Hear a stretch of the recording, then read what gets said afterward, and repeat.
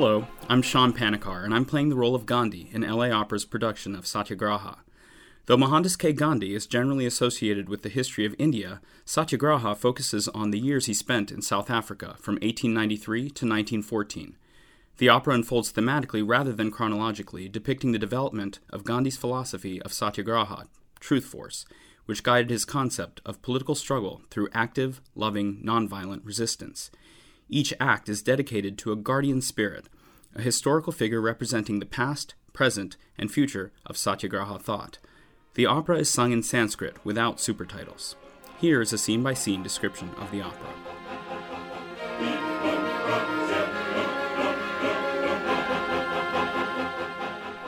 In Act 1, the Russian novelist Leo Tolstoy, a proponent of nonviolent protest, is guardian spirit. We begin with a prelude set in 1893. In the prelude, we find Gandhi, recently arrived in South Africa, moments after he has been thrown from the white people's compartment of a train because of his darker skin. He picks himself up, gathers his belongings, and prepares for a new life of struggle. The first scene is set in the Kuru field of justice. The story opens with a scene depicting the mythic setting of the Bhagavad Gita, the Hindu sacred text central to Gandhi's worldview. With his army poised to attack on a field of battle, the valiant Prince Arjuna has second thoughts about the ethics of war. The driver of his chariot is revealed to be an incarnation of the god Krishna, who expounds upon the ethics of war, faith, and moral duty. Gandhi narrates this story. He is joined in mid-narration by Arjuna himself, then by Krishna, who offers Gandhi a central ethical principle. Maintain equanimity with respect to the material aspects of experience, but brace yourself for the fight. The second scene moves from the mythic plain to the historical settlement established in 1910 outside Johannesburg by Gandhi and his associate Herman Kallenbach.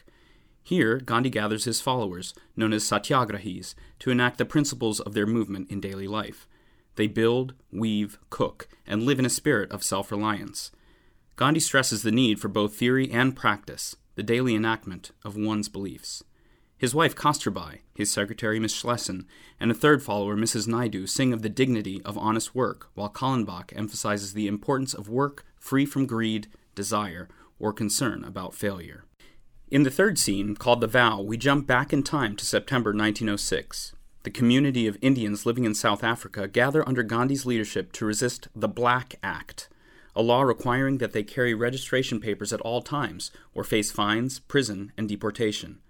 Thousands, gathered at a public meeting, swear a solemn vow that they will refuse to register, even at the risk of death.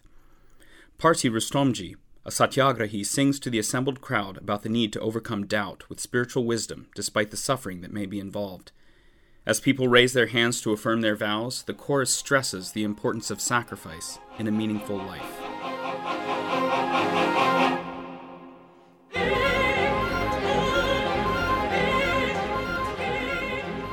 In Act 2, the Indian poet and activist Rabindranath Tagore, whose work in support of popular self-reliance was contemporary with Gandhi's, serves as guardian spirit. The first scene of Act 2 takes us still farther back in time, to 1896. Gandhi has returned to South Africa from a visit home to India. Already well known, he is the target of anti-Indian resentment. A threatening crowd gathers to chase him as he moves from his ship into the port town. The wife of the police superintendent, Mrs. Alexander, comes to his protection and escorts him to safety. Mrs. Alexander sings verses describing cruel, witless, devilish folk, maddened by pride and hypocrisy. The chorus responds with a song of pride, pleasure, greed, and murder. Scene 2 is set in 1906, the year of the Black Act, and depicts the editing and publication of the newspaper Indian Opinion.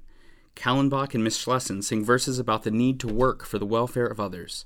Kasturbai, Mrs. Naidu, and Parsi Rustomji cite verses explaining that God himself is the model for such labor, needing nothing himself, but working to inspire human labor and thereby maintaining his creation. Scene 3 takes place 2 years later, after the struggle against the Black Act has escalated. The government has proposed that the act will be repealed if Indians register voluntarily. The community has agreed, but the government has gone back on its word and begins enforcing the act. On August 16, 1908, Gandhi leads a crowd of 3,000 in burning their registration documents in protest. The scene is highlighted by Gandhi's prayer, in which he reflects on Lord Krishna's opposition to hatred and his love for the righteous.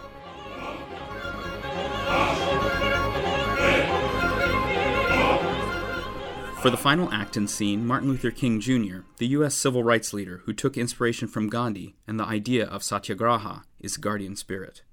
The scene and act take place in 1913, on the night before the largest demonstration Gandhi led in South Africa, a cross-country march toward Tolstoy Farm, protesting against a new tax on Indian residents. 5,000 have gathered to begin the trek. Kasturbai and Mrs. Naidu passed the night before the march singing verses comparing self-restraint and serenity to the virtue of wakefulness. Then Gandhi reflects on the Lord's eternal return, his many rebirths, each in an era when the world needs him to fight evil and restore righteousness. As the opera concludes across the stage and across the span of time, Martin Luther King Jr. silently delivers his I Have a Dream speech on the steps of the Lincoln Memorial in Washington, D.C. This audio is based on material originally created by the Metropolitan Opera, and we thank them for allowing us to use it. We thank you for listening and look forward to seeing you at Satyagraha.